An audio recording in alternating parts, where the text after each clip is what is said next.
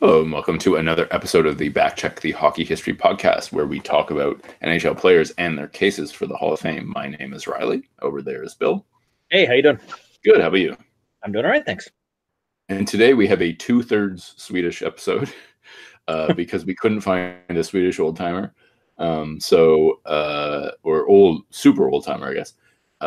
So our eligible player this week is Daniel Alfredsson.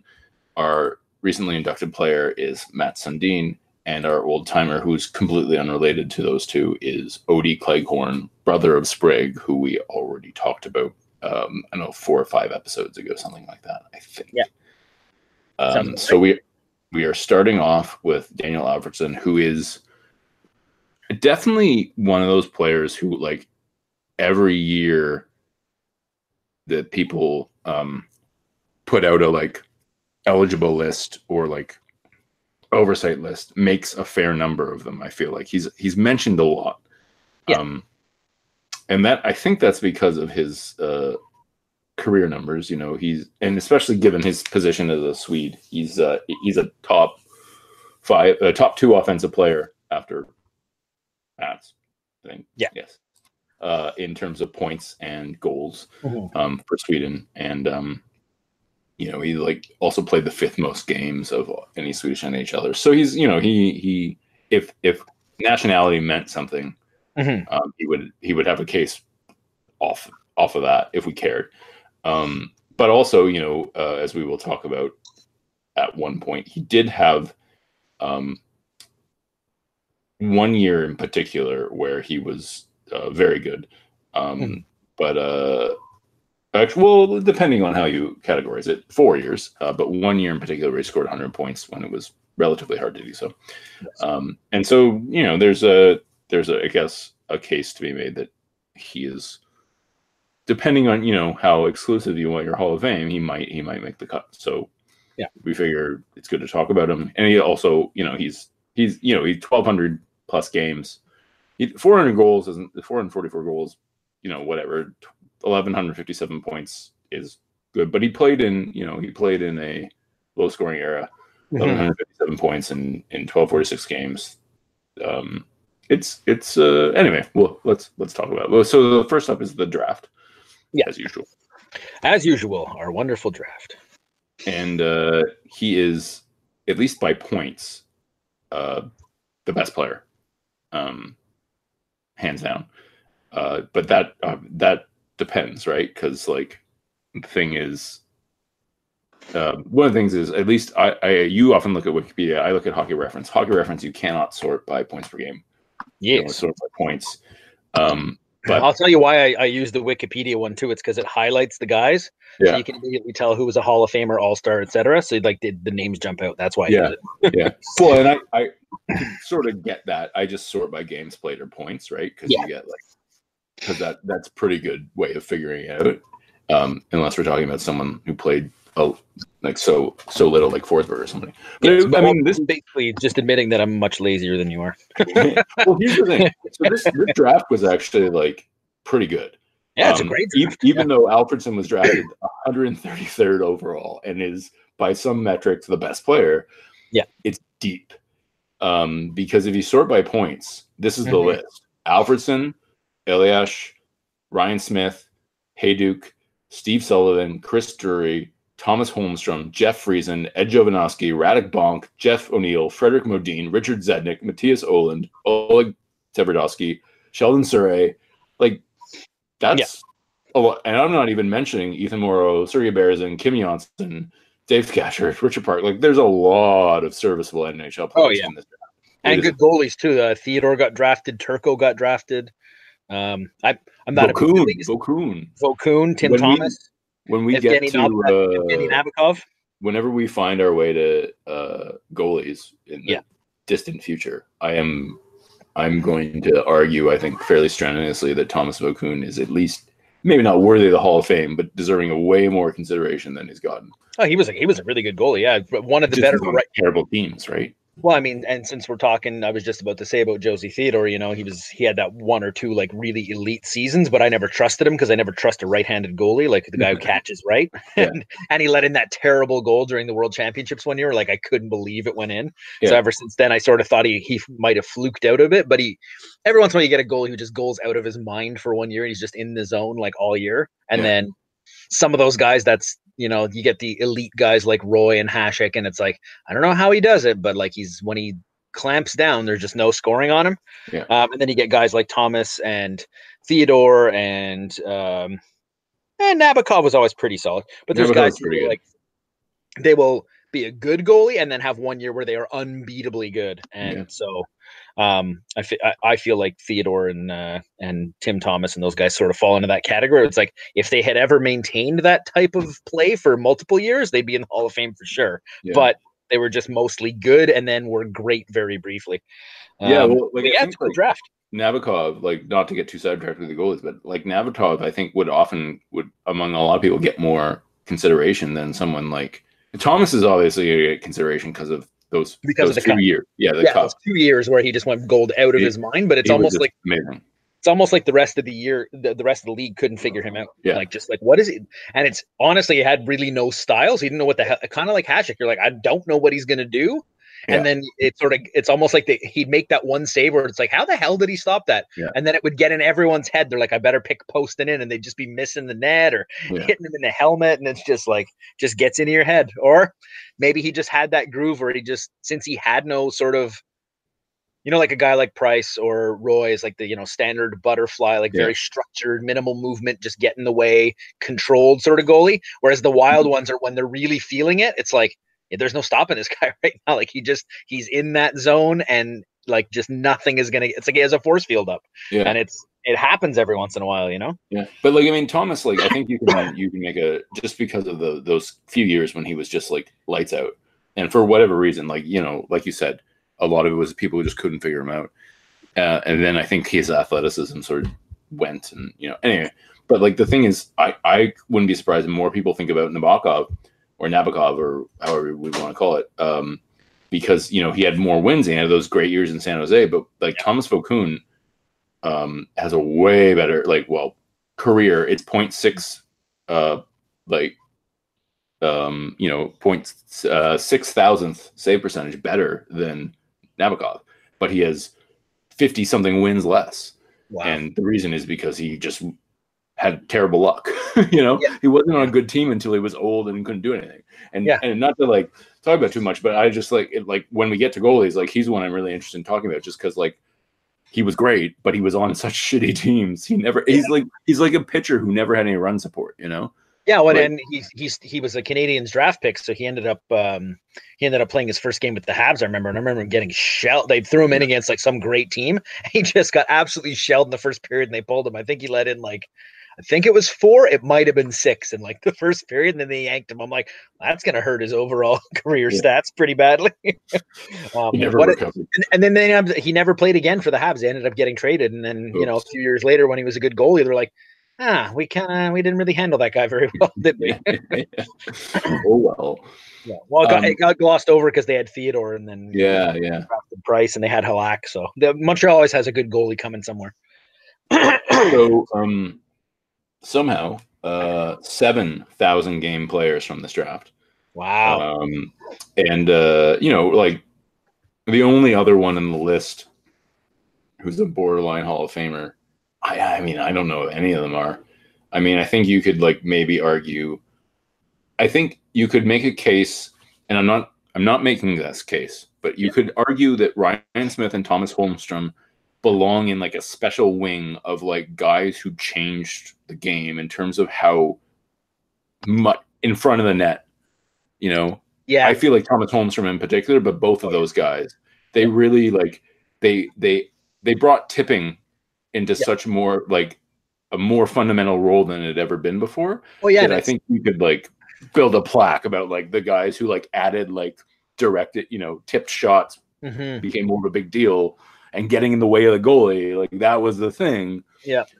In a way that their numbers wouldn't necessarily support, especially Holmstrom, who has like only 240 goals. Yeah, and I think what's interesting about those guys too is like people who watch, people who've only watched hockey from, let's say, the 2005 lockout forward, kind of don't realize how big of a deal tipping was back then, because I'd say from 98 to 2004, it was one of the only ways you could score a damn goal. Because it was always point shots and, oh, we tipped it in. Like, how the hell did that go in? And you're just like, yeah, it's the only way we can score, because you let people tackle each other in front of the net. Yeah.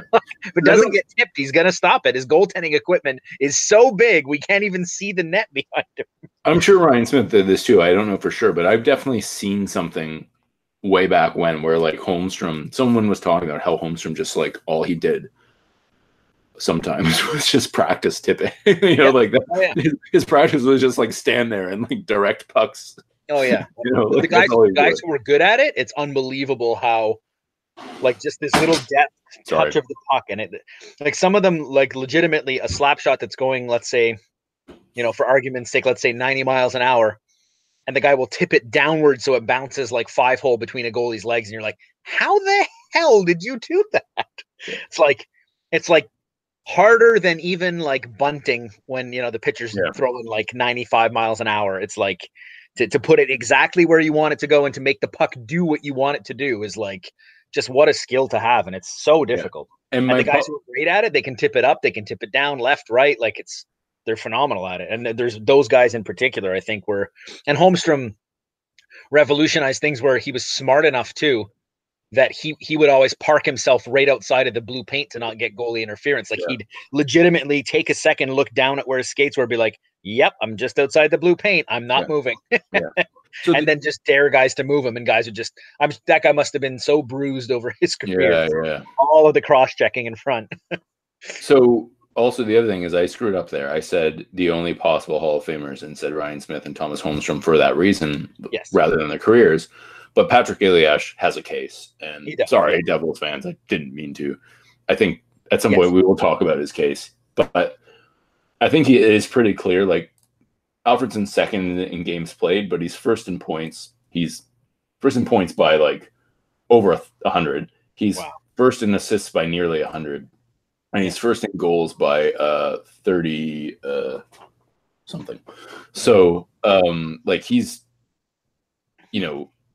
hands down. I think there's not much of a, like we can all these other guys had good careers. And there's it's a very deep draft, but I think it's safe to say that Alfredsson is the best player, which is hilarious because he was drafted 133rd. Yes. But it's one of those drafts, right? Because Steve Sullivan was drafted 233rd and Holmstrom was drafted 257th. Yeah. There's a lot of players who came from the later rounds in this one. Hajduk was pretty late too for how great he was. Yeah. Second or third round, and Elias was second. Yeah. So he had a little period there where Milan Hajduk, where he was one of the best wingers in the NHL. Mm-hmm. When he was on that line with Forsberg and Tanguay, they were like so damn good. Yeah. Well, that's what I mean. At the start of his career, he really trailed off towards the end. Well, that's what I mean. There's guys here who had like periods, where they were very, very solid, and some guys were just consistently good. But like, like for example, I remember, Chris Drury, like. I think once you win the Calder, your expectations kind of get crazy. But like Chris Drury was like, you sort of thought of him, he's going to be a very good player, and he ended up being like okay. Mm-hmm. When you look at his career numbers, you're like, really, he only scored 600 points? Like, Chris Drury, really? It's or like Jeff O'Neill, he scored like 40 goals that one year, right? Like, there's guys who had like some really like some peaks. Jeff O'Neill was a damn good hockey player. Yeah. Like he was. I want to say swollen a little bit though. There was a little period there where I used to think of him as like a poor man's Brendan Shanahan. Yeah. He was tough. He could score goals. He could really shoot the puck. He was a very good player, and he's really good on the radio now too. To give him an extra compliment. He's also on TSN, and he has swollen. Oh yeah, as many players do. Well, yeah, because they're big guys, and then they work. they eat the way that athletes eat, and then if you stop working out 24/7, that's what happens. Yeah. It's what happens in the NFL too for the linemen. Some of them, their entire careers have had to like intentionally eat themselves into that body to have enough mass. So the minute they retire, they shrink, like Michael Strahan did, or they've always eaten that way their entire life, but now they've stopped working out and they just like that guy weighs like 450 pounds. What happened to that guy? Like, dude, that's the way he's always eaten his entire life, just that he was working out like at a crazy pace. I see Shanahan and I think like you must still exercise like crazy because you look like just older. Possibly he also just may have been a very like some of the guys in the NHL I feel like are they're sort of like, you know, they're not necessarily foodies, like they're big nutrition guys, and a guy like Shanahan played so long, or a guy like Gary Roberts, you know, they're so in tune with the nutrition stuff that maybe that's just their lifestyle.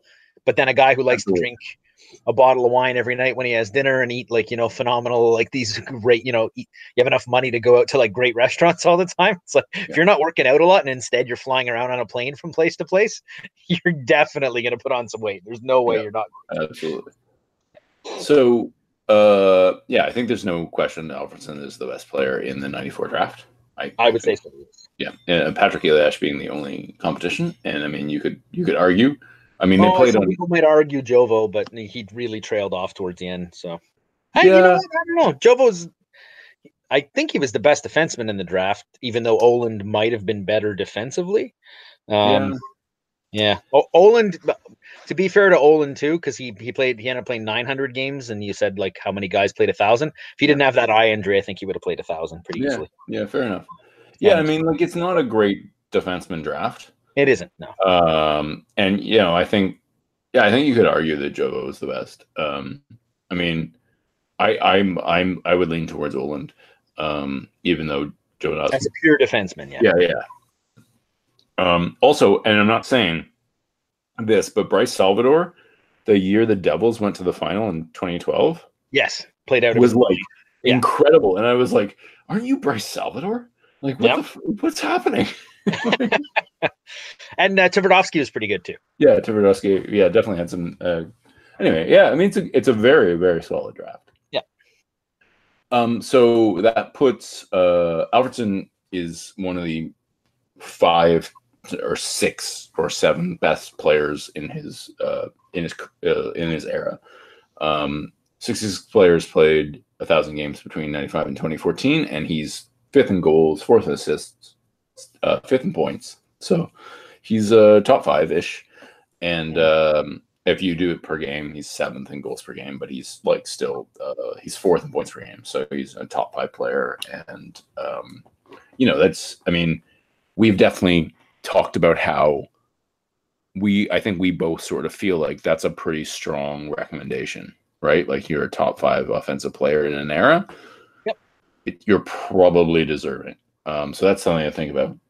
His 82 game average is 76 points, which doesn't sound great. It gets better when you adjust for error. It goes all the way up to 83. So a point per game when you adjust for error, which is, you know, again, recommends that he might belong. I mean, we'll get to it at the end, but I'm very on the fence myself. So he did win the Odd Award. He won the Calder, which must have been a surprise to everybody who passed on him. The 132 times that he got passed over. And he won the King Clancy, which we don't really care about for Hall of Fame stuff. But he was also top 5 in Hart voting that year. He scored 100 points, which I believe is 07. No, 06. Sorry, 06. Okay, yeah. And you know, Hockey Reference ranks him as a top 5 offensive player 4 separate seasons. So all of which when he was older, funnily enough. He's one of those guys who very much improved. Either like he got better as he got older, or he's sort of like this exception, right? Like he's one of these exceptions that we look at. He played for a long time until he was 41, but he also like it took him a while. You know, his first season wasn't until he was 23, and he really, I mean, his best year came at age 33. And I feel like that's a thing I've always thought about when Swedes come in. Mm-hmm. They sort of, I think it's just, the way that we build our athletes in North America. We get them in the gym at a very young age. And I feel like in Sweden, they just go out and they play hockey. Yeah. So they haven't built an NHL body necessarily by the time they get drafted. Yeah. Then they go play in the Swedish Elite League for a couple of years. You start to build up to like an NHL body, fully, sort of fill into their man body from, being like a kid who's 17 or 18. And then when they're in their early to mid 20s, then they start to become the player that they will be for their careers. Same thing happened with the Sundins. I remember Forsberg not being, lights out right away. And then like, whoa, look at that guy. Like, I think you're absolutely right about that. Yeah, it is a trend for sure. And I mean, maybe that may be changing now because everyone's so much more aware of nutrition and fitness and things. But like Alfredsson's best years came in his 30s. Yeah. And not just like when he turned 30, like they came in his early to mid 30s. Like he scored one stretch between 33 and 35, he scored 103 and then 87 and 89. And like, yes, the league had opened up a little bit, but like, he was also relative to the league, he was also having better years, right? Like, two of his 4 best seasons relative to the league came post lockout when the league had expanded it, but he was also in his 30s.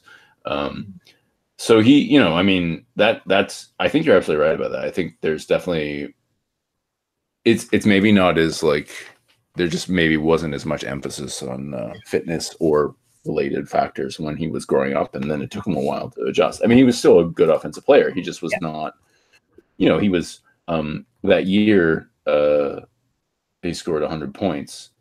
He was 4th in scoring, and he was 33 years old. Like that's like obviously 103 points is not 127, but that's like Doug Gilmour.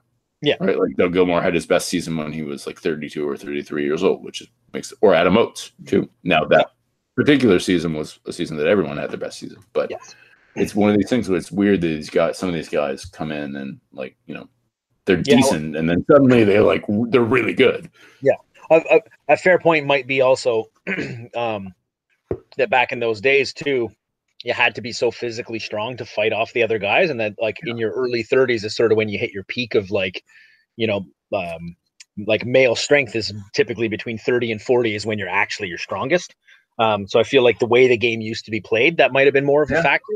Fair. Whereas like speed is such a factor now that like back then losing a half a step, but you were much, much stronger. It was like, oh, you're probably actually even better because the skating doesn't matter as much. And now it's just all skating. So, the younger guys are flying around scoring tons of goals. And you're like, by the time he's 30, he's useless because he can't keep up because the strength doesn't matter as much as it used to. That could be a thing. And also Alfredsson and Gilmour and those guys, the years where they sort of had those great years, I think less in Gilmour's case because he used to be on the Flames, but when Alfredsson sort of hit his peak, it was when the Senators were dominant too. Like they were far and away the best team in the NHL. They never won the cup, but like they came pretty close almost every year. So, like that's absolutely true. Like he benefited from he was. I mean, I don't know if we'll ever get to Danny Heatley. He's an interesting case, right? Because he's one of those guys who was like amazing and then nothing. Very quickly, right? Like went from like scoring 40 or 50, like 40 goals at least every year to like being out of the NHL like 4 years later or 3 years later or something like that. But like Danny Heatley was obviously in his prime, and then Jason Spezza was younger than those guys, but like was also very, very good. And he also, I mean, Alfredsson had played with good players for a good chunk of his career. Until the very end, but like he did, like there was something about that Spezza Heatley line that like worked better for him than like when he was playing with Hossa, who I think you and I would both say overall talent wise was probably a better, a more complete hockey player certainly than Danny Heatley or Jason Spezza. But like for whatever reason it worked better, and some of that, like you say, could just be something to do with Alfredsson just becoming stronger and more mature and all that stuff. And, just. Or sometimes there's just a line that's just like it clicks. It's more than the sum of its parts, sort of thing, Yeah, yeah, absolutely. So he did only have 1 year that was really, really elite, which is 2006, where he was top 5 in points and points per game. And that's so that one knock against him, his case for sure, is that he basically, like, you can totally, sometimes people throw out that one good year against players who are in the Hall of Fame or not.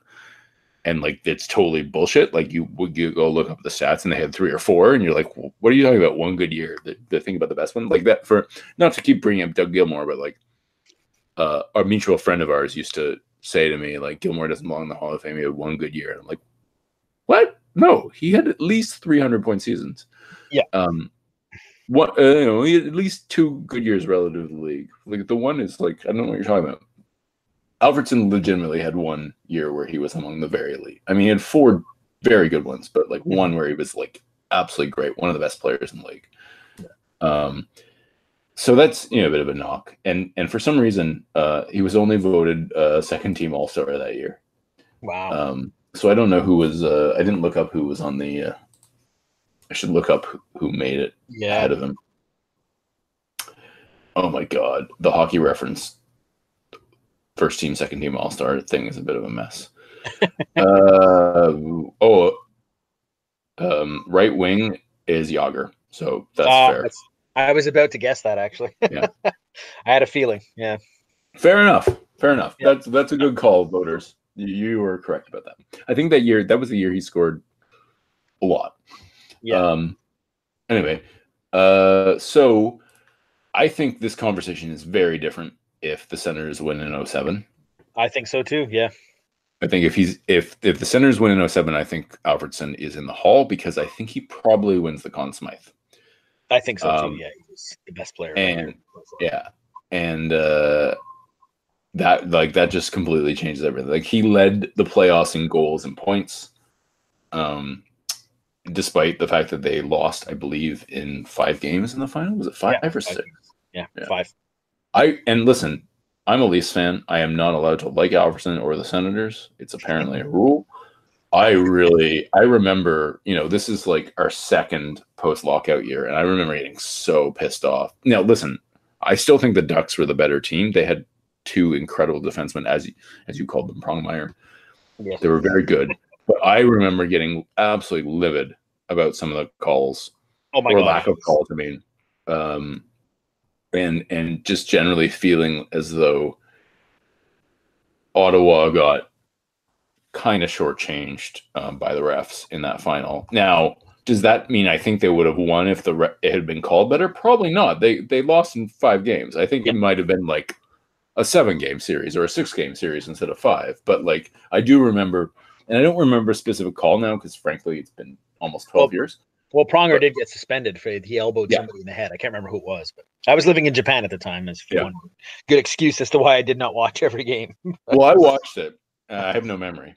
Yeah. But I do remember just being like livid, even though I'm supposed to hate the Senators. I was just like I couldn't believe the number of times that like some player on the Senators would get like speared or something, and they're just like everything's or hooked, and like everything's fine. And I was like, aren't we supposed to be playing this like wide open hockey now?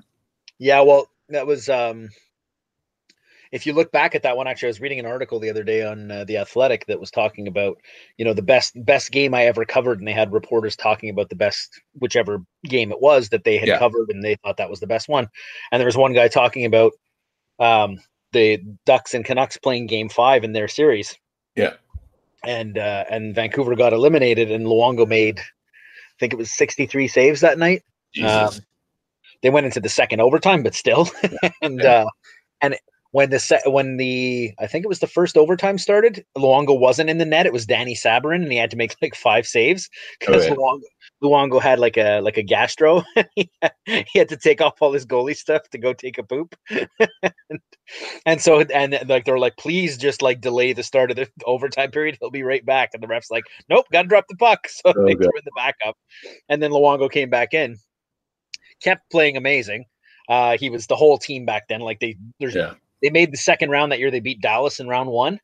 And Marty Turco was the other goalie. He had 3 shutouts and lost the series. That's how ridiculous it was. So they were getting outshot like crazy by the Ducks. And just to your point about the Ducks playing pretty dirty playoff hockey that year, Jannik Hansen gets absolutely annihilated along the boards with like an elbow to the head. And so Luongo turns to the ref and starts saying, like, hey, are you kidding me? You're not calling that? And while he's doing that, Niedermeyer, I guess, saw that he was talking to the ref and just shot the puck, and it like floats into the net. And you're like, oh, and it's a very Canuck way to lose a game, but you're just like you didn't call it, and then they get eliminated. It's like, come on. That's awful. Well, but the Ducks were a steamroller that year because they could play sort of, chippy and dirty and stuff. And they're like, we're good enough defensively that you're probably not going to score on us, even if we do take a penalty. So we're going to just play this way. Yeah.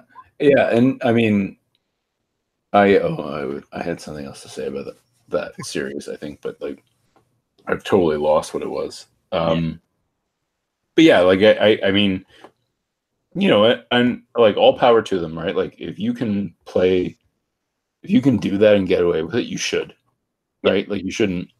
But I was just more frustrated because I felt like not necessarily the Senators were the better team, but the whole thing would have been more fun if I hadn't been like mad at the refs for the entire series. And I mean I don't watch hockey as much as I used to.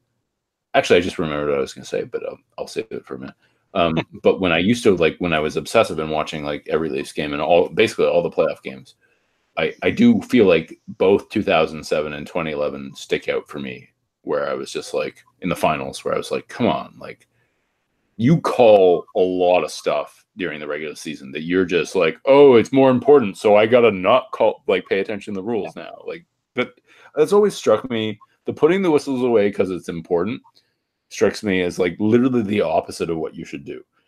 It's important. Therefore you should actually call what you've been doing before. Because people, everyone's expectations are built up on what happened during the regular season in terms, not just the fans, but the players, right? Everybody knows what's been called. So to suddenly decide that like, because it's game 7 or because it's the playoffs, you shouldn't call what you were calling in the regular season. Like, absolutely. It makes me crazy. And listen, some of the stuff they call, like, I mean, not to get too sidetracked, but like I get annoyed with slashes directly to sticks. Like to me, you should be allowed to hack a guy's stick out of his hands if you don't touch his body. Like, I think that should be okay. Yeah. They call that all the time, and it makes me insane when that's a penalty. I'm like, no, that's okay. It's when you're trying to hurt someone is the problem. But I just, regardless of what they do, I get upset about it, but I just want it to be called consistently. So if you are going to say like, don't knock the stick out of the hands, well, just don't ever knock the stick out of the hands, period. Exactly. You know, even if it's game 7, we just don't. And I can't pick a specific moment. I just remember watching that Ducks Senators final, and I was like, there were so many times I was like, that was a penalty in the regular season. That was a penalty in the regular season. Come on, guys. Oh yeah. I think it happens almost every playoffs. The final is typically officiated in a very different way than the rest of even than the first round of the playoffs. Yeah. Now, to the defense of the Ducks, I just pulled up the box scores, and it sure looks like, I don't remember this, but it sure looks like the Senators gave up in that final game because the final score is 6-2. There you go. So and I mean, like, I just I think it would have been a better series regardless. I think still Alfredsson was the best player on that Senators team. I think it's pretty safe to say I don't think Emery didn't have the greatest playoffs that year. Yeah. And even though he had the same number of points as Spezza and Heatley, he scored way more goals than either of them, which of course helped Spezza and Heatley's stats. So the other thing is that, shockingly, at least by points, he was the best player on that famous Swedish team that won gold in 2006, which Mats was also on. Yeah, he scored more points than anyone else, which is an argument again in favor of him being in the Hall of Fame. That team was very good, though. I mean, they were loaded. Yeah, memory serves. Like, I don't remember. Forsberg, I think, was on it for sure. Sundins were on it.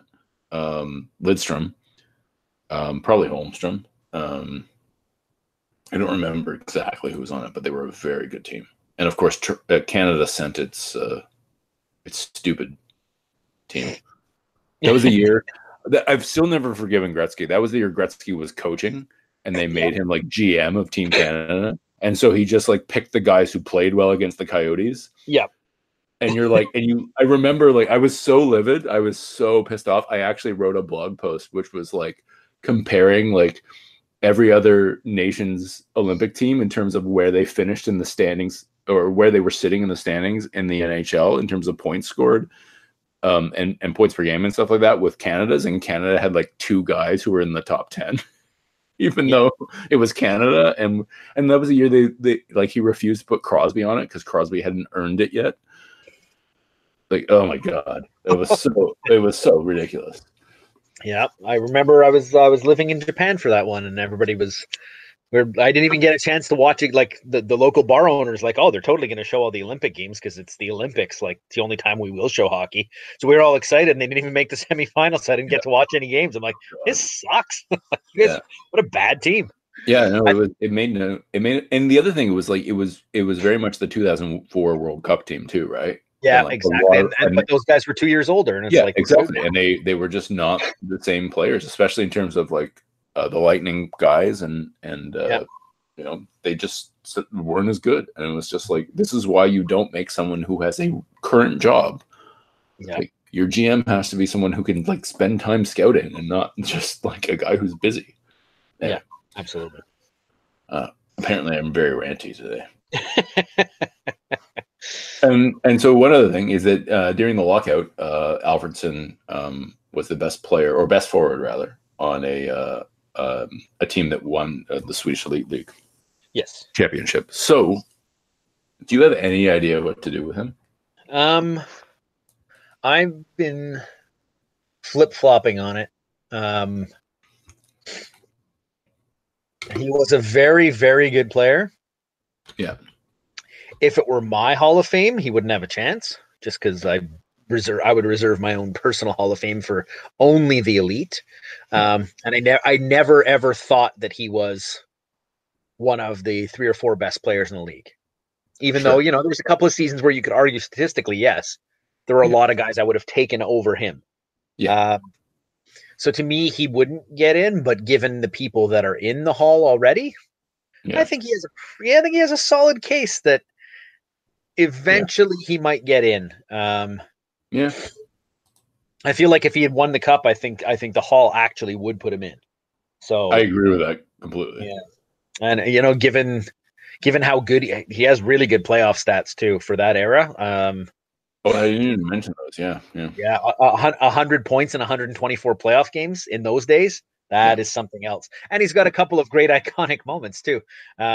It's actually a good segue over to Matt's, but you know, they used to have those epic series of Toronto. Yeah. First, there was the one where he boarded Darcy Tucker. There was no call because it was Tucker. And then he scored while Tucker was lying on the ice. It was wow. I'm like, if that happened to my team, I would be. And then, of course, they blew it because they're the Senators. That is Exhibit A as to why everyone in Toronto hates Daniel Alfredsson. That's Exhibit A as to why I kind of secretly love him, because I hated Tucker so much. Fair enough. But it was like no doubt a definite penalty. And you're like, nah, it's Tucker. We're not calling it. And then he scores while he's still lying on the ice. I'm like, oh my God, if that happened to my team, I'd be so mad. And then of course they blew it, because that's what the Senators do. They went to 7 and they lost. Yeah. And they were obviously a better team, I thought, anyways. There were so many years Cujo in particular bailed out the Leafs against the Sens. Yeah. Like, where you just be like the Senators were just like running circles around the Leafs, and the Leafs would win. Sometimes in even less than 7 games, and you're like, "How is this possible?" And like so much of they had guys like Tom Barrasso and past his prime, and Patrick Lalime in nets. You know, like what you expect was going to happen. Yeah, for sure. And then the other super iconic moment that people remember, which is the transition to Matt's, was the game where Sundin threw a stick in the crowd after it broke, and he was frustrated. And then Alfredsson faked like he was going to do it, but then didn't. And everyone's like, "Oh, you cheeky bugger, you!" He definitely had a sense of humor. He also at least once, did an interview in a full Canadian tuxedo. That's great. Yeah, and I think like made my brother hate him even more. which is funny. It's like, you can't wear all denim. Yes, you can. It's amazing. Yeah, you can do whatever he wants. Yeah, I mean, I'm very much of the same opinion. I think he does not belong in a if we redid the Hall of Fame from scratch. Yeah. And we pulled like I don't know if I should reference this or not, but like Bill Simmons, who I have a let's call it a hate-love-hate relationship with. It's not even love-hate because I generally really dislike him, but I read his book about basketball years ago, and one of the things he introduces in it, which I enjoy, is this idea of a pyramid of like tiers. Yeah. In your Hall of Fame, right? Like you have your like, and you don't just elect people in the Hall of Fame, you elect them into the tier. But one of the things I really disagree with is he thinks it should be capped at 100 players, which means you knock people out, which doesn't make any sense to me. That is idiotic. Like you should reward people and don't worry about it. Yeah. But I do like the tier thing. And I also like I sort of feel like if you were to have tiers, he would not be anywhere near the top. And if you had an exclusive, like 100-player Hall of Fame or something like that, or 200-player Hall of Fame, I don't think you would be in. No, I don't think but so. I do think the precedent has been set by certain players that we have mostly yet to talk about, but the odd one we have talked about, where I do think the standard is such that he belongs. Yeah. I would not get in an argument with anybody who said he doesn't, though. Like, I'm not going to defend it, but I think the standard is like low enough that he probably gets in. I agree with you. And I think if you're going to put, we were talking about the Sundins earlier and them getting in. To me, Alfredsson's a pretty decent comparable to those players, and it's like, he was really consistently good for at least a 10-year stretch. Yeah, of like putting up, let's say top 10 in the league sort of numbers. It's like, I think that sort of consistency as you are a top 10-ish guy for that many years in a row without any really like, oh my God, what happened to him this year seasons. Yeah. And, he played a fairly physical style, was involved in a lot of, important series, big moments, probably could have won a cup if it had been officiated a little differently, or if Heatley hadn't been hurt in game one, or if they ended up going with Emery, but I think the year before they had somebody who got hurt, the Senators did. They traded Hasek away before. That might have been, they traded him to the Red Wings, didn't they, that year? Yeah. No, that was the year that he got hurt because he went and played somewhere in he went and played somewhere overseas or whatever, and he ended up getting hurt. But they did eventually move him, I believe, to the Red Wings, and then of course with the Red Wings he won. Yes, yeah. But maybe that was earlier than that. Maybe he'd already been earlier. Yeah, it might have been earlier. Yeah, I'm not the biggest Sens fan, so I don't remember this stuff. But neither. Yeah, I mean. Yeah, I think he's got a just barely case where it's like if somebody said no, he doesn't belong, I'd be like, all right, fine, whatever. Like I'm not going to jump out, but I think if we're going to argue that the Sundins are probably going to get in, and his numbers are pretty, they might even be slightly better. So I mean, I don't have a problem with him being in. Let's put it that way. Andrew Chuck, who has way more goals, played way longer. Never had a season from memory. I'm not actually looking this up, but from memory, where he was a top 4 player by points in the league. He was nowhere near that. He was like, his best year was 99, and it was in like 1993, which would have put him like 20 something. And Andrew Chuck's in. And now Andrew Chuck has a special like thing where he's the all-time career leader in power play goals. So you kind of have to like, well, that's important. But there are players like that who are in. Dino Ciccarelli, who we're eventually going to talk about at some point, where we can be like, what the hell is he doing in there? Or, like some favorite names of what the hell they were doing. Yeah. I haven't looked at his case, but Bernie Federko, players like this, where you're like, they haven't won a cup. They never led the league in anything. They were just good for a while. Yeah. And more than good, very good for a while. Alfredsson, I think, based on those standards, belongs. And like you said, if someone wants to argue vociferously that he doesn't, that's fine. And I will say, sure, I agree. But like, I think the bar is low enough that I think he belongs. Yeah, I think so too. I think we're in agreement. As usual. Yeah, exactly. Like we it's just no controversy. So now we get to a player who I have a very a personal stake in, even though he was not my favorite player at the time, because that was Forsberg. But this is Matt Sundin, who is the Leafs leader in points, and as a Toronto Maple Leafs fan, is among my favorite players. And I mean, like you with the Sedins, I don't know how objective I can be about him. That's what I'm doing. Yeah, he is. It's worth noting that at least by point totals, he is the best Swedish player ever. I fully admit that's not true. Lidstrom and Forsberg are better. No problem saying that. Forsberg in particular, but both of them are clearly better. Lidstrom is a nice segue because they're in the same draft, and I think it's safe to say that Lidstrom is the best player in his draft, but Mats might be the second best.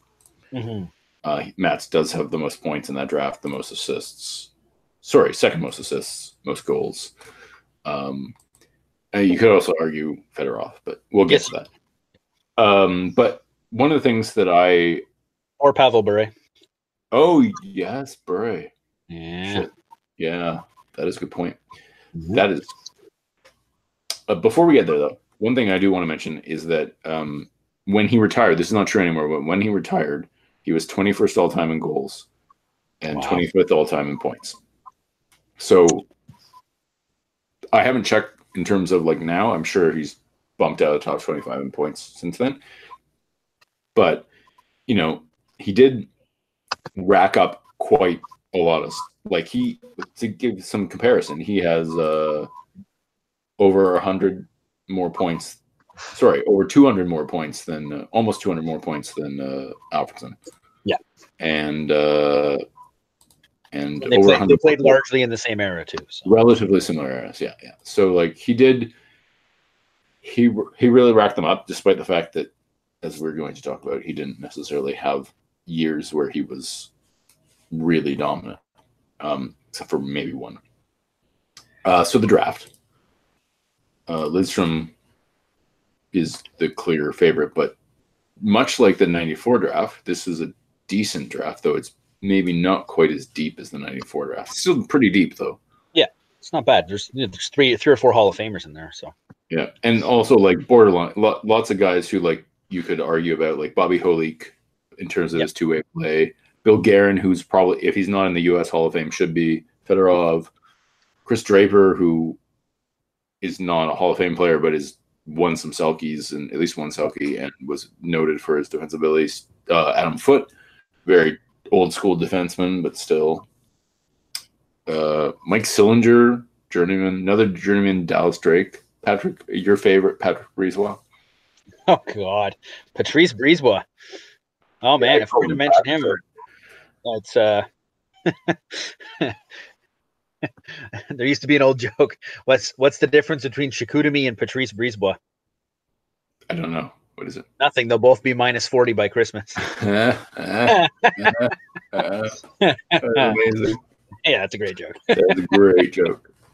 Kolzig's the best goalie, I think, safe to say. Though Urbe had a really good year. Urbe had a few really good years, actually. And Defoe had some okay. Yeah, he was all right. But not a lot of goalies. No. Just those three, basically, of note. But otherwise, I think like it's basically Lidstrom in terms of the best player, and then, like you said, you could argue between Fedorov, Bure, and Sundin if you want to. Yeah, and that's very much, I think what we're going to get into here is like Bure was at his best one of the best goal scorers in the history of the NHL. Absolutely. Yeah. I mean, especially those years he scored 59, like one goal short of 60 in an era when like no one was scoring. Yeah, and he was playing on an awful Panthers team where it was legitimately, if he doesn't score tonight, we're definitely going to win. And like he still scored almost, in a good 3/4 of the games. Yeah, no, it's just bonkers. And I think he'd already had like 2 knee surgeries by that point too. So I mean, Bure is incredible, and we, and then the other thing about Fedorov, and then there's Fedorov, who was defensively responsible in addition to being able to score in a way that had not yet he's like, this isn't fair to Fedorov, but like, like proto Datsuk, right? Like in terms of like the ability to like take the puck away without always getting called for something, like he was able to like back check without like just hammering people, at least in my memory. Yes, yeah. Well, it was really interesting too, though, because he did end up playing defense at one point. Yeah, because I believe it was Scotty Bowman kept putting him back on defense because he's like, you need to learn how to not keep cheating out of the zone. Like he basically kind of like tried to break him of that. Yeah, and in doing so, made him a very good defensive player. Like he helped his career a lot. And if you look at his NHL totals, they're not like they don't jump off the page at you. He's almost a point a game player. He played during a lot of his career was during a clutch and grab era. But he's like really similar in terms of totals to Alfredsson, actually. Absolutely, yeah, I agree. But he had some very elite ones where he played. Yeah, he had a better. I mean, he won a MVP. Yeah, but still, like I that's why I do think we need to have that Alfredsson conversation at least, and even then, I'd still squeak him in, sort of thing, because. Yeah. But I would say that, like, I think that you look at peaks for sure. Yes. Both Bure and Fedorov had better peaks than Mats. Yeah. And the argument about Mats is never going to be about his peak. It's going to come down to whether or not you accept that someone who was very good for a very long time belongs. But I mean, also, like, I think, and this probably doesn't come across in the statistics, but if you watched hockey back then, in any of those years that Mats Sundin, if he would have been injured, the Toronto Maple Leafs do not even make the playoffs back then. Like, they are an awful team. Yeah. They were literally in a pack of, like, extra pieces that, if they played with Sundin, they were great. And otherwise, like, like past their prime good players, solid NHLers, but nobody who, like, he never had that running mate where it's like, like the NHL now is a lot about duos, right? Like you get like Gaudreau and Monahan playing together, or Seguin and Ben, or probably Bergeron and Marchand before they ended up getting Pasternak. Like you end up with like a duo of guys who play together super well, and then you try to find them a winger that clicks with them, but is kind of like an interchangeable part. Like the two Sedins, and then finally Burrows was the only guy who clicked with them, kind of thing. Yeah. It's like you need somebody who matches their playing style almost. They don't really get the three great guys on a trio and then they light it up. Sundin never even had a running mate, really. Sergei Berezin was the best winger he ever played. Well, I mean, eventually McGillney, but McGillney was old. Yeah, exactly. And Gary Roberts, but Gary Roberts was old and had recovered from his terrible, like, career-ending, like, miraculously recovered from a career-ending injury, right? Like, yes, absolutely. The thing is, when Mats, like you said, when Mats got, like, borderline Hall of Fame players, they were old. Yeah. And the rest of the time, it was Hoagland and Barrison and old Steve Thomas and, like, people like that. Stumpy. Darcy Tucker for a long time. And but anyway, we're going to get into more of that. I haven't found it. I'm sorry to say I didn't find it, but like there was at one point like a meme way a long time ago, which is like Matt Sundin's wingers and their like point totals and stuff. And it was just so depressing. Yeah. So he was the guy who made the team go, but he was also like, he made everyone around him better. Like if you played with Sundin, you're probably going to score 20 or 30 goals because he was that good. Well, yeah, because an era where it was really hard to score 20 or 30 goals. So, yeah. So he played for a long time. And because of that, the comparables are a lot different, right? Like, so what I usually do is like, if it's between 1,000 and 1,250 games, I just pick 1,000 as a cutoff. So there are 66 players who played in same amount of games as Alfredsson over that period. But for Matt's 1,250 between 1990 and 2008, it's only 9 players. But Matt's was like his top 3 in most offensive categories, 4th in assists per game, 2nd in points per game. So basically, 2nd or 3rd best player of those 9 players. But I don't normally do this for people. This is completely arbitrary, but it's the only way I can convey his particular uniqueness, which is so this and I'm saying this ahead of time, it is entirely arbitrary. However, between 95 and 2008, Mats scored 72 points 12 times. Wow. Nobody else, not a single other player in the NHL did that. Wow. Yager didn't do that. Now, Yager left by that point. Yes. But he did. He had played most of those years prior to the lockout. He was there. He had 11. Sakic had 9. Wow. Modano had 8. The point being, yes, Mats was healthy, but if there's a case for him to be in the Hall of Fame, it's that he. Yeah, it's remarkable consistency at a very high level. Yeah, that's that, and it's the same sort of case. I think we made the comparison before. Can't remember which player it was because it's been a while.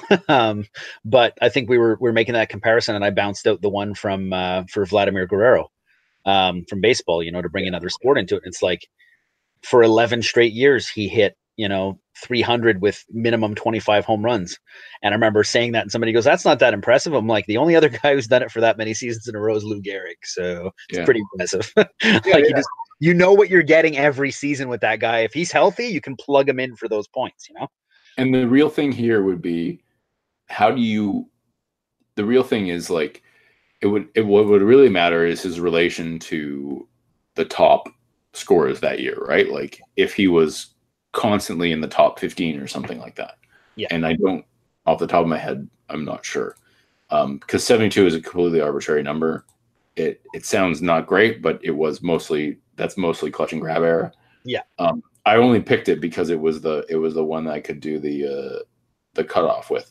Yeah. Right. Because it was his lowest point total. He had it in 2003, which by the way was a low scoring year. Very low scoring year. Yeah. But like the point being, like that was his lowest total, and he never managed below 72 points in all those years. And Sakic dropped below, and Yager dropped below. So and Modano dropped below, and Modano was like in some ways like a better defensively version of Mats, right? Like they never scored an absolute ton, but they were consistent. But even like no one was basically the point is like for that period, no one was as consistent as Mats. The other players had better peaks. Yep. They also had valleys. On the other hand, I bet if you went by games, very few people were as healthy as he was either. He was true. He was a big man. How tall is Sundin? 6'4", 6'5"? I think 6'4". 6'5". You're right, 6'5". Yeah.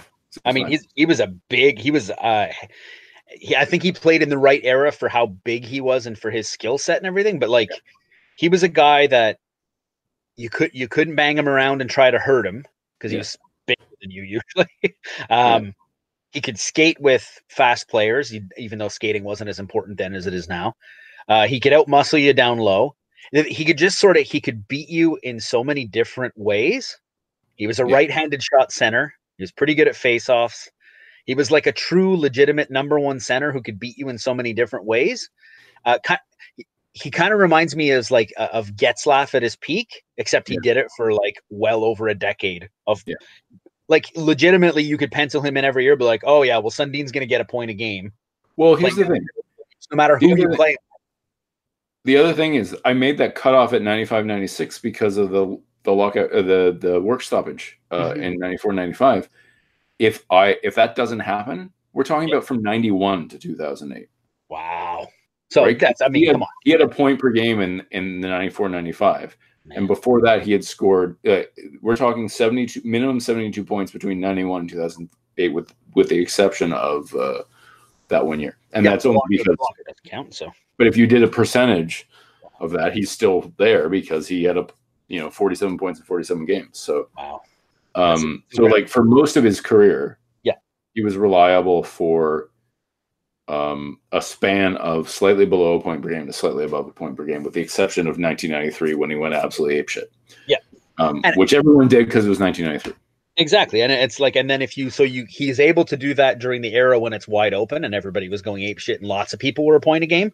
But then he's also able to do it when it becomes clutch and grab and most people can't even come close to a point a game.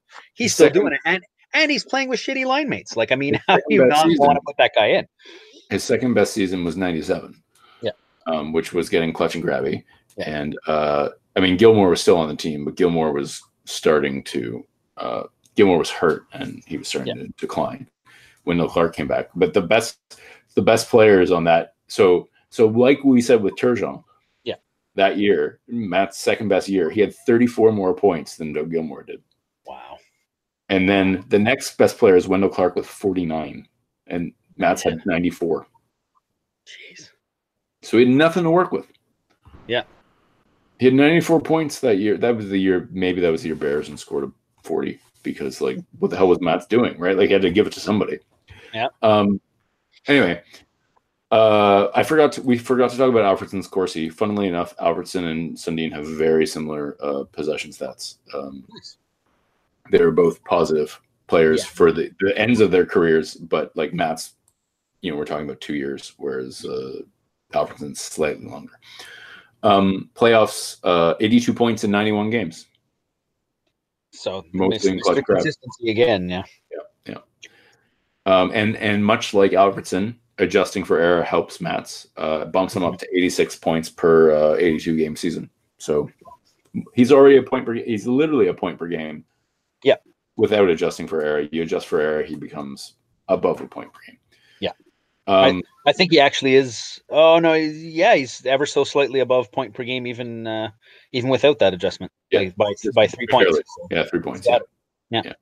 So, unlike Alfredsson, who never got traded, we have one trade to talk about and one non-trade to talk about. We won't really talk about the one trade, but one of the things that I find, I actually sent this to you, Bill. I don't know if you thought about it at all, but like, a hypothetical was floated by someone at Hockey's Hockey Future History of Hockey Boards, which was they didn't necessarily suggest the hypothetical, but it suggested the hypothetical, which is, what if the Avs or the Nordiques at the time had traded Sakic or Forsberg to the Leafs instead of Matt's?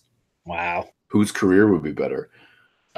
Like, I think, honestly, any of those players going to the Leafs, their career, Sakic doesn't look as good. Well, yeah, because he doesn't win the cups, probably. Yeah. His individual numbers might have even gone up, because he would have been like, I'll just do it all myself. Well, I don't know. I mean, I think so highly of Sakic. Yeah. And I think Forsberg's numbers would probably be, I don't know if they'd be as good, but I think Forsberg is the guy who maybe wills these deadbeats better. I don't know. I don't know if Matt's couldn't get them over to the top of the mountain. I just think they weren't well built. Yeah, no. I mean, I'm what I was more thinking is, like, I wonder if Matt stays and Sakic or Forsberg leaves, if the Avs even win 2. Oh, I think they do. Yeah. But the other thing is, does it substantially harm Sakic or Forsberg's career? Yeah. From being on the Leafs? And I think it would. It would. But I could be wrong with it. I mean, I'm a Leafs fan, but like, honestly, Matt's had no line mates. Yeah. And Sack. The other thing, here's the thing that, like, I think not enough of us, at least in the past, before analytics came on, thought about, which is that, like, the advantage of someone like a Sakic Forsberg pairing is one of those guys gets the team's not best defensive line, right? Exactly. Not best defensive pair, yeah. And that helps. And who Matt's always saw. Always defensive pair, absolutely. Because even when McGillney was on the team, they were on the same line. Yeah. So, it was one of those things where he was always seeing. Anyway, let's get to the trade. So he was 23 years old. He'd come off his best, what would be the best season of his career the previous year, or previous 2 years, and 2 years prior, yeah. And he was traded with Garth Butcher, who was 31, and Todd Warner, who was a prospect, and a first-round pick for Wendell Clark, every Maple Leafs fan's favorite player, Savannah Fave, and Landon Wilson, and a first-rounder that turned into nobody. How did it turn into nobody? Oh, they drafted somebody who never played. The Nordiques drafted nobody. I never heard of the guy. And he doesn't have a profile on Hockey Reference, which means he didn't play an NHL game. Man alive. Whereas the pick that was traded. Sorry, that's confusing. Actually, I wonder if Toronto got their pick back, because it's like, it says Matt's traded to Quebec with Garth Butcher, Todd Warner, Philadelphia's first round pick from the Lindros trade, which became Nolan Baumgartner. Yeah. Wendell Clark, Lefebvre, Len Wilson, and Toronto's first round choice. So it's as though Toronto had previously traded away their pick and then got it back. Anyway. Oh, okay. Regardless, that pick resulted in someone named Jeffrey Keelty, who neither of us have ever heard of. No, that's definitely true. So this trade is really controversial among older Leafs fans who are idiots. So, to give you an example, but they've come so close, Riley. I was on Hockey's Future, his history of hockey boards a while ago, and someone made a comment about this trade at some point. And like someone like threw out this alternative history where like Wendell Clark is healthier and somehow is better than Matt Sundin. Which I don't know how to convey how stupid that is. Wendell Clark was never healthy in his entire career. I think he played he never played a full season. He played one full season in 1987. One full season.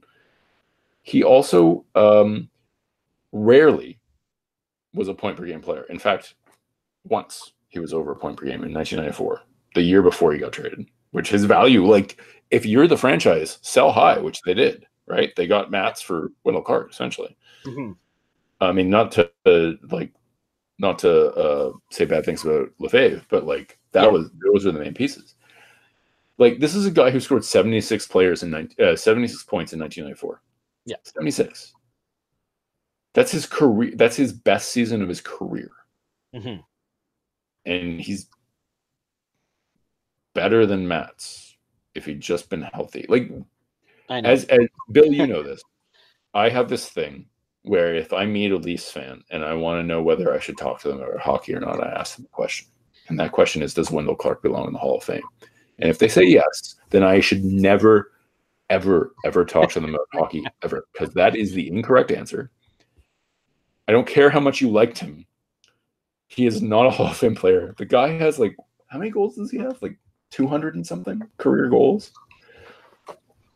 It's just, it's out of control. And I only react this way because I live in Toronto and I know people, all of whom are older than me, I might point out, who have these crazy, crazy ideas about him. You know, this guy, this is Wendell Clark's career number. Oh, I'm sorry. 330. 330. He played in the 80s. He has 564 points in 793 games. He is a minus 130. Wow. This is not even borderline. And I'm not trying to say that I didn't root for. I thought he was great when I was 12, but like, it's absurd that people think that the Leafs lost this deal. Like it's absurd. It's so, and you're just an old man if you think that. Like you just don't, like you're not being rational, and you're just like, oh, hitting, you know, like whatever. Like I don't know. It makes me insane. As you can tell, I'm starting to get incoherent. I know they're out there because I see them. I've met them in person. I see them online. You're wrong. The Leafs won. There's evidence. There's actual like evidence in addition to like aside from your like gut feeling that like Wendell Clark might have been better had he been less injury prone. Like because the fact is he wasn't even a point per game player. You know, and he played from like 87 to like 2000 or something like that. You know, like he had a good like 7 years of like the league going crazy offensively to like put up those point a game numbers or plus, you know, like his 93 year wasn't, I mean, I think he was hurt, but like, I mean, you can't, your best season in your career is 76 points and it's pre-clutch and grab. Like you don't belong in the Hall of Fame. Well, I mean, the thing is with Clark too, it's like it becomes romanticized, right? When your team goes on one of those cup runs, yeah, it captures the imagination of the city, especially when people aren't expecting them to go that far. And that Leafs team was good, yeah, but I don't think anybody expected them to go and win the cup, and they were sort of doing it they were in the Western Conference then, right? So they were doing it on the west side. The Habs were making it on the east side. You were setting up a potential Leafs versus Habs Stanley Cup final, which, by the way, I think the Leafs would have won. I thought that team was great. I get all this. I know. I'm just sort of explaining why anybody would think that. And I think in Vancouver, I was just watching the Jerome McGinley jersey retirement last night. Yeah. And they brought out Craig Conroy, and people were going crazy, and Marty Gelinas. It's like, there's got to be Flames fans out there like those guys should be in the Hall of Fame. But like, no, you love them because they were great during a time that you can't remember ever loving hockey that much. Yeah. It would be like me making the argument that Trevor Linden should be in the Hall of Fame. Yes. I love Trevor Linden. I think he was spectacularly clutch. He, definitely is, deserved to have his number retired in Vancouver, but he probably shouldn't be in the Hall of Fame unless, like, how many other, guys that I don't think were very good at hockey have to go in because his career numbers just, and Clark, I mean, heart and soul guy, meat and potatoes. He fought Marty McSorley like like somebody had killed somebody in his family the way he beat the shit out of him. It was one of the greatest fights you've ever seen, but doesn't mean he should be in the Hall of Fame. It's the Hall of Fame is for, outstanding continued excellence and being regarded as one of the best at your sport. And I don't think anybody with a brain ever thinks that Wendell Clark was one of the best hockey players ever. He might've been one of the toughest, gutsiest, players who could also actually play hockey and not just fight. I'll give you that, but he shouldn't be in the Hall of Fame. And it also means that you shouldn't get upset about this trade. I mean, yes, you should on the emotional level. And I understand. And listen, like as we've talked about many times, I've alluded to, I've sort of moved on to basketball a little bit more recently because the Leafs were so bad for so long prior to Austin Matthews. Yes. But the Raptors have gone through a similar experience recently with DeMar DeRozan. DeMar DeRozan being an objectively better basketball player than Wendell Clark was a hockey player, but that's another story. But they traded him away for a better player. And worse, for the Raptors' point of view, they traded him away for 1 year of a better player. Yeah. In the NHL, the Leafs traded Wendell Clark and a couple other players and assets for what turned out to be basically the entire career of a better player. That to me is just like there's no reality in which this is a mistake. Now, could you have felt differently at the time? I don't know. Mats had put up 114 points 2 years before this trade, whereas Wendell Clark was coming off his best year of 76. 114, 76. I know. Well, it's just some people are like, that's not how you win, man. It's not just about points. It's about that's the thing. And Matt's never won, right? So clearly they were right. Well, if there's a trade that Leafs fans should be a little more upset about, it's when they got Wendell Clark back. Yeah. Because he was traded from the Islanders back to the Leafs and he got his amazing homecoming. But that first round pick ended up being 4th overall in 97, which turned out to be Roberto Luongo. And just to point out, just to show you that I have changed. Yes. Even though I wasn't really paying any attention to hockey in 1996, I remember being super happy about that. When they got him back. Yeah. I was super happy. And now I was young. I was a teenager. I was in high school and I didn't pay any attention to hockey. It would be another 2 years before I cared again. But I still remember being like, oh wow, at least got Wendell Clark back. I'm so I was super, doesn't mean I watched a lot of games as a result because I was a Jays fan, but I was super, super thrilled. And you were absolutely right. In retrospect, ouch. Yeah, stings because they looked for a goalie. Well, they ended up getting Cujo as a free agent, I believe, so kind of made it sting a little bit less, but still. Yeah, and then when he came back the third time, I was also very, very happy. So don't anyone take this as me thinking I hate Wendell Clark. What I hate is the people who think Wendell Clark is A Hall of Famer and B equivalent or better to Mats. I think they're crazy. Which is a very sorry we got into this big thing, but it's So he was traded one other time, but he was traded conditionally to the Habs at the end of his career. And I believe what happened was the conditions were to be met if he signed a deal with the Habs, and he didn't. And so there was essentially no trade. He just became a free agent. So it's not really a trade. But it happened, and everyone was really, really pissed off about it at the time, all the Leafs fans, because he didn't waive his no trade clause until it happened, and sorry, more ranty stuff, but people are so mad at the players here, the famous so-called Muskoka Five, for not waiving their no trade clauses. Mats in particular took a pay cut for that no trade clause. He actually did. He took like $1 million off his annual salary, which is a lot of money. We do not have $1 million.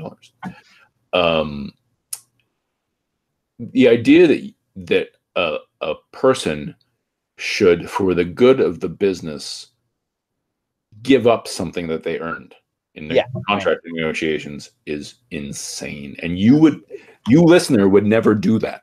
Yeah. So you shouldn't hold athletes to a different standard. Yeah.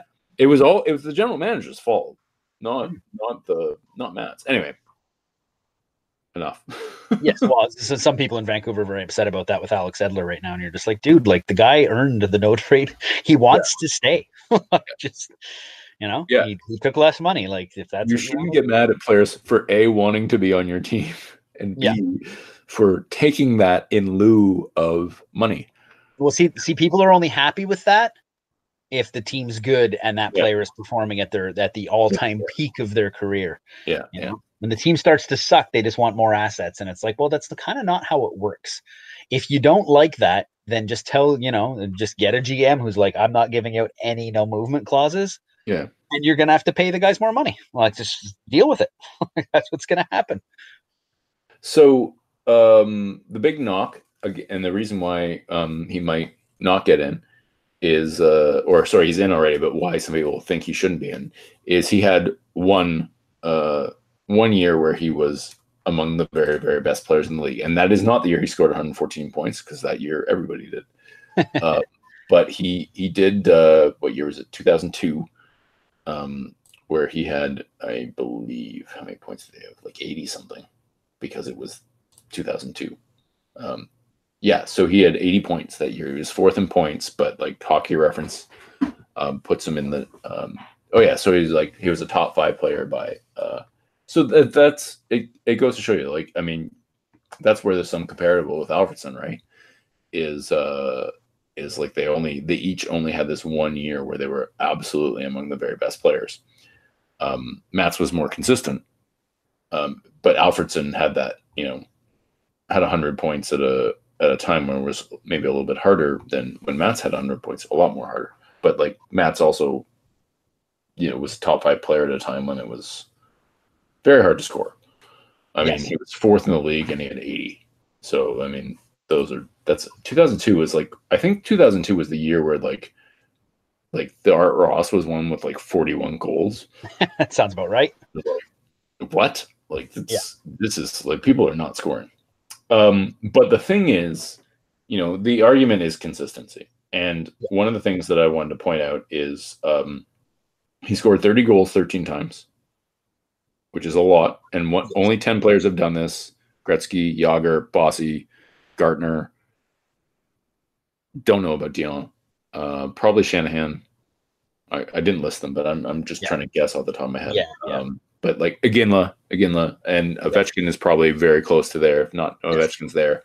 But like, it's a select group. I think the more impressive thing is the 70 points 15 times. Yeah. One of only 6 players ever. Gordie Howe would be one. Yager. Ron Francis probably. Gretzky. Maybe someone like Shanahan or Recchi or something like that. But like very, very select group. Maybe Messier.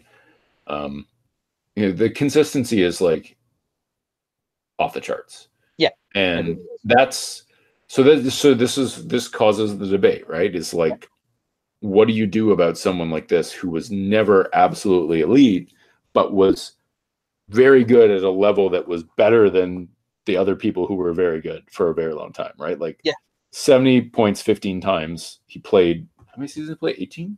18. Yeah. All quality. 70, and so it's worth pointing out that one of those seasons he didn't score 70 points in was the work stoppage in 94-95. So he actually, if you like prorated that, it would be 16 times out of 18 years. So to me, that is, I'm biased, obviously. But I mean, it's his first and his last year where he doesn't produce at that level, which is what you would expect. And he had gone to Vancouver, and even then, I think he was, he basically jumped into the league halfway through the year, and I think he still had like 29 points in 40 something games. Like, I mean, it's not like he was that far off that pace either. And he was, he was 40, I think, at the time, or 39. He was 37 actually. He was okay, so.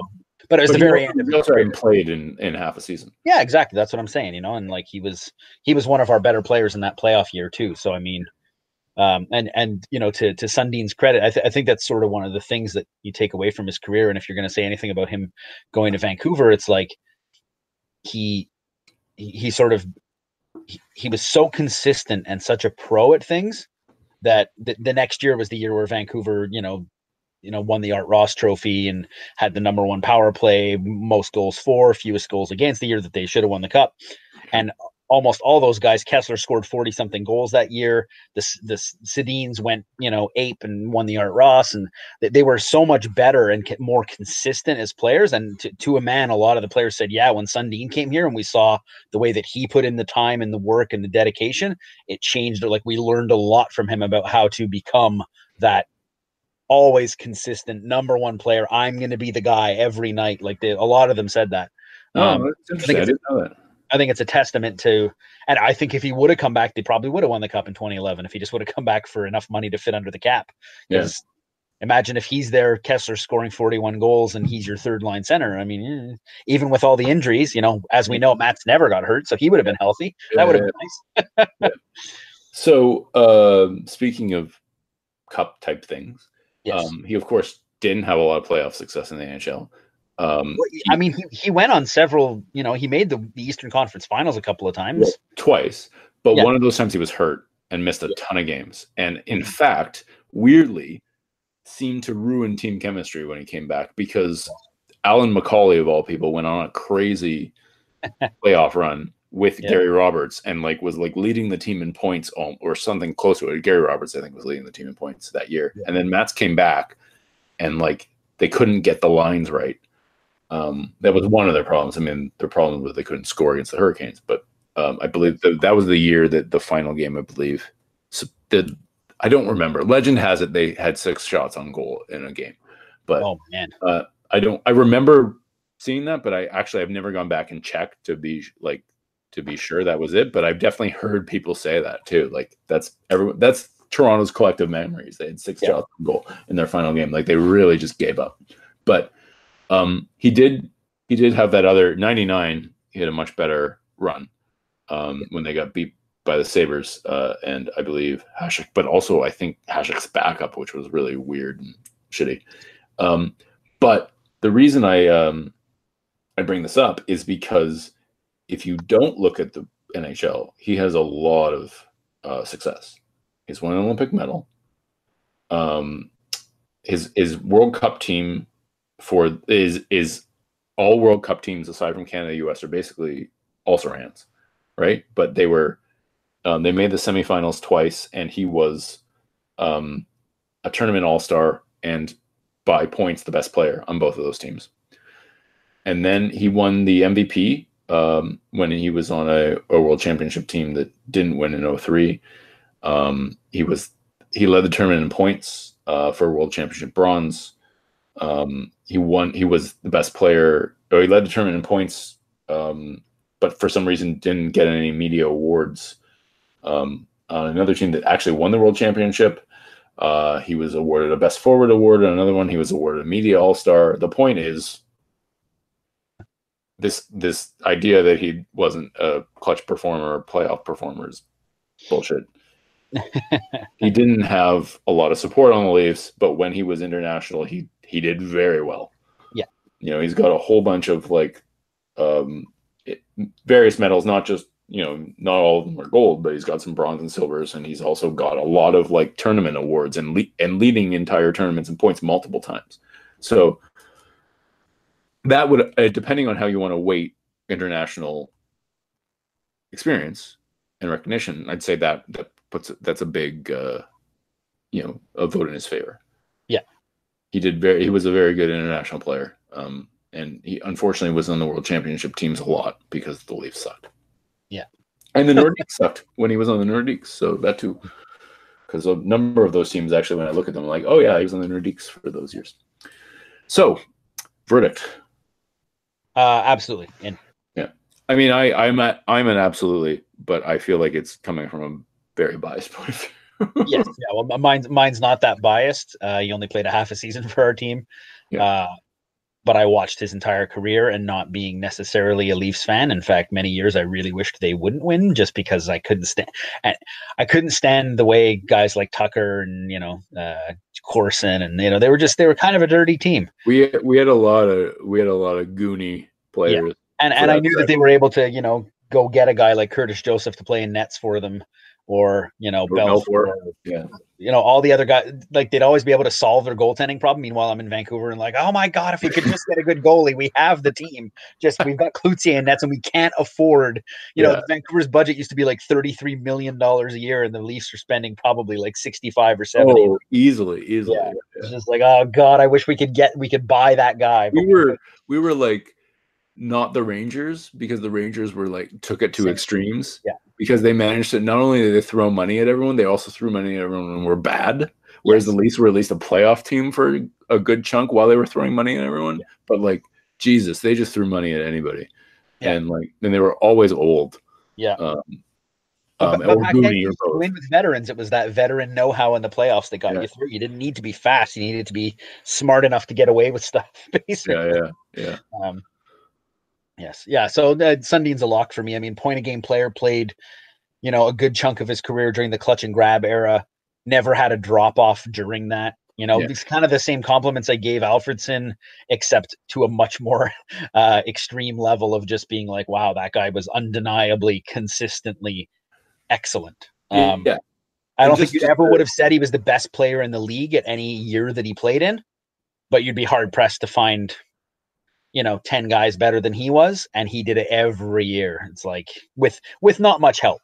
So I mean, that's got to be something to be said for that too. Yeah, as well. I have to say, like, if you were to compare Alfredsson and Sundin's line mates, with the exception of when Mats was in Quebec, they Alfredsson enjoyed the primes of Yashin, of Hossa, of Heatley, of Spezza, and like Matt's got the prime of Sergei Berezin. Like he got, like, Gilmore was old, and then Gilmore got traded. Andreychuk, I think, was already gone. Yeah, Clark was old. McGillney and Roberts, when they got there, were old. Thomas was old. And then you had like Igor Korolev and Robert Reichel, and they weren't even playing on the same line. Mikhail Renberg, the ghost of Mikhail Renberg. Oh yes, and Jonas Höglund all the time. Yeah, I think you could say that he gave Sergei Berezin his prime. Yeah. Yeah, because without Mats, I don't think he does anything close to that. Yeah. All right. It was a very long segment. Sorry, that's my fault. What happens when it's one of your favorite players? Yeah. So we have one more player. It is Odie Cleghorn, and he's the brother of the more famous Sprague Cleghorn. They have both great names, I think it's safe to say. Oh yes. He was a right winger. I believe he also played center at times.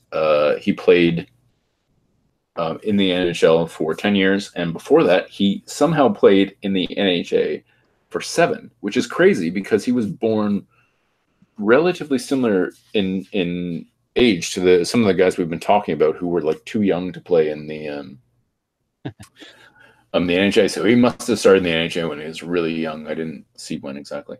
But he was in the NHA. He was possibly 5th all time in points. We don't know. I still never found a definitive leaderboard, but like he scored a lot. He was on a shitty team. He was on the Wanderers, the Montreal Wanderers, and they played 2 playoff games in 7 seasons. Wow. They were not good. Bad. And because of that, I think one of the reasons why he's maybe not remembered as well as some of these other guys who were as offensively dominant. Like this guy scored 158 points in 119 games in the NHA and 135 goals in 119 games because it was a different game back then. I think one of the reasons he's not as well remembered is he was not on a good team. He also had success at the NHL level though.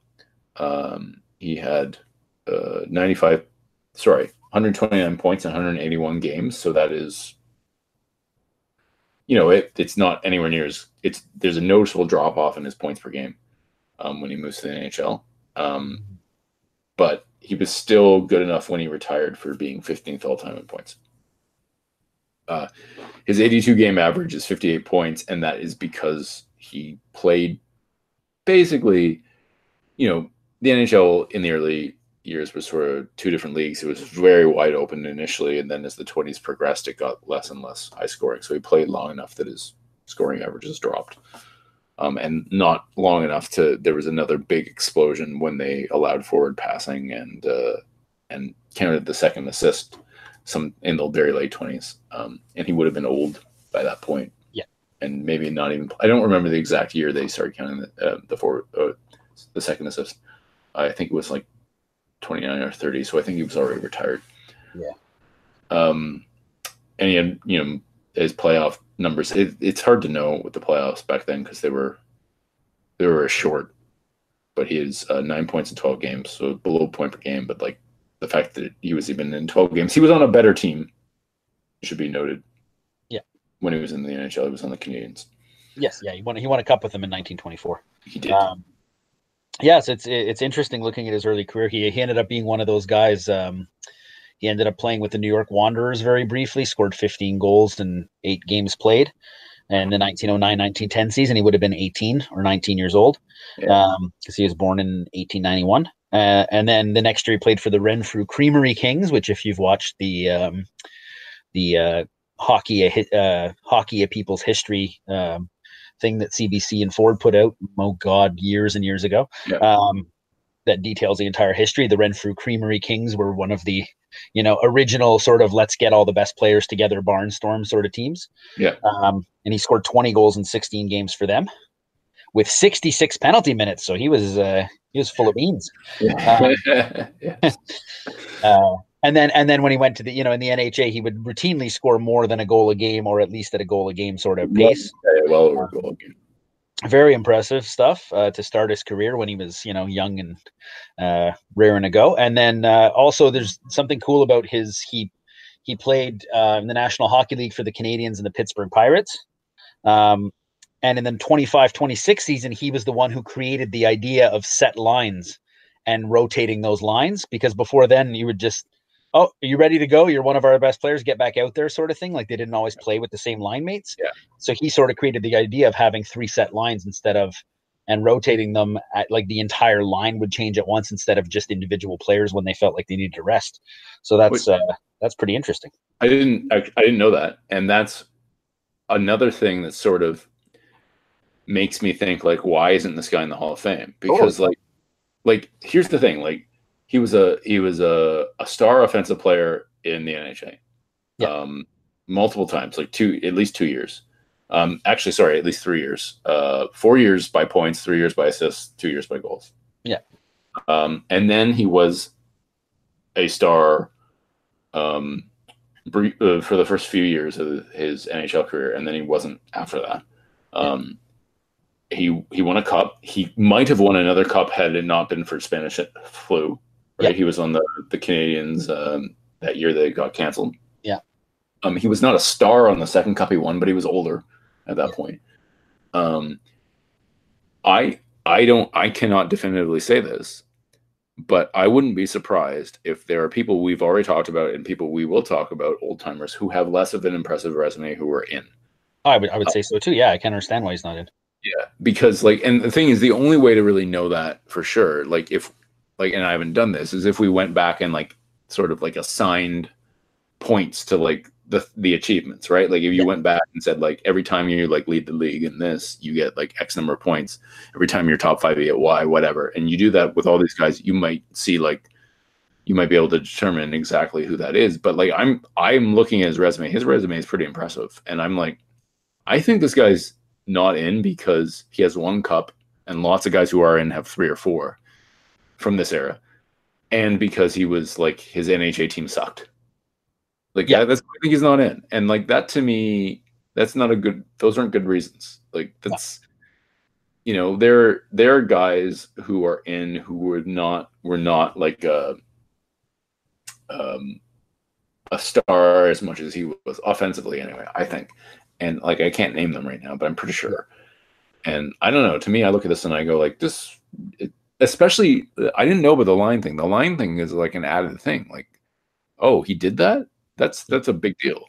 Yeah, absolutely. And it's, you know, basically as he transitioned out from being a player where he won the Stanley Cup in 24-25, then he became a player coach for the Pittsburgh Pirates, much more a coach in the last 2 seasons where he only played a couple of games. It must have been like, we need a little spark today. I'll play, boys. And had 0 points. So I think he was have a great career.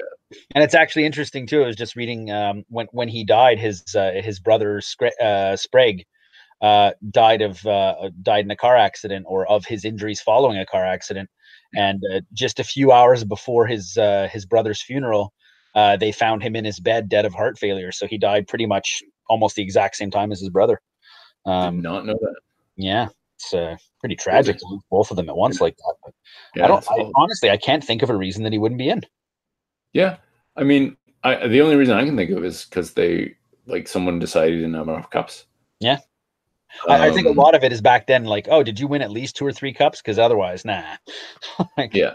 And, no, it's interesting because there are guys who were like, well, some of them we not even talked about. Some role player guys who are in the hall, you know, who are like, we didn't even think to discuss because we basically would be like spending like 10 minutes shitting on them.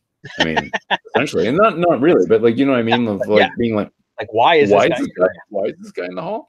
Yeah. And we've done that a few times with people we did talk about, but like for the most part, I think most of the old timers we look at, we go, yeah, this makes sense. Yeah.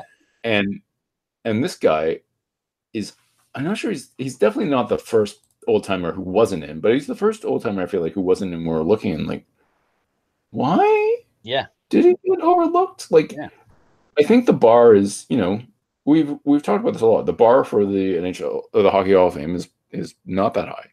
Yeah. And it's not that high right now, but it also in the early days when they were first in the 50s, they were letting a lot of people in. You know, they really wanted to like get a bunch of people. And as you've said many times, Bill, there is sort of like we sort of like joke that maybe they were just all sitting around, but like, who's got a good story? Oh yeah, okay, that guy. And like it does feel like this is one of those guys who like they just didn't remember him fondly enough when it came time, because like I know they didn't have access to things like point shares. Yeah. And point shares are really sketchy. And so there's a qualifier. Yeah. But like when you go by point shares, he was for his first 4 years of being in the NHL, 5 years, he was one of the better players. Oh, yeah. Best forwards. And even when he, like, if you look at his career, he's over or very close to a goal a game. And for his entire career, he ends up being over a goal a game in spite of, like, the end of his career. He really wasn't scoring the last 3 years he played in the NHL. But before that, I mean, he comes to the NHL with the Canadiens. He's got 20 goals in 21 games. He's got 6 in 21, which is weird and makes me think maybe they switched him back to defense out of necessity, which could be potentially true. Something that happened for sure. And then 21 and 24, 19 and 24. And then the year that they win the cup in 24, he ends up having 2 goals and 5 assists in 22 games.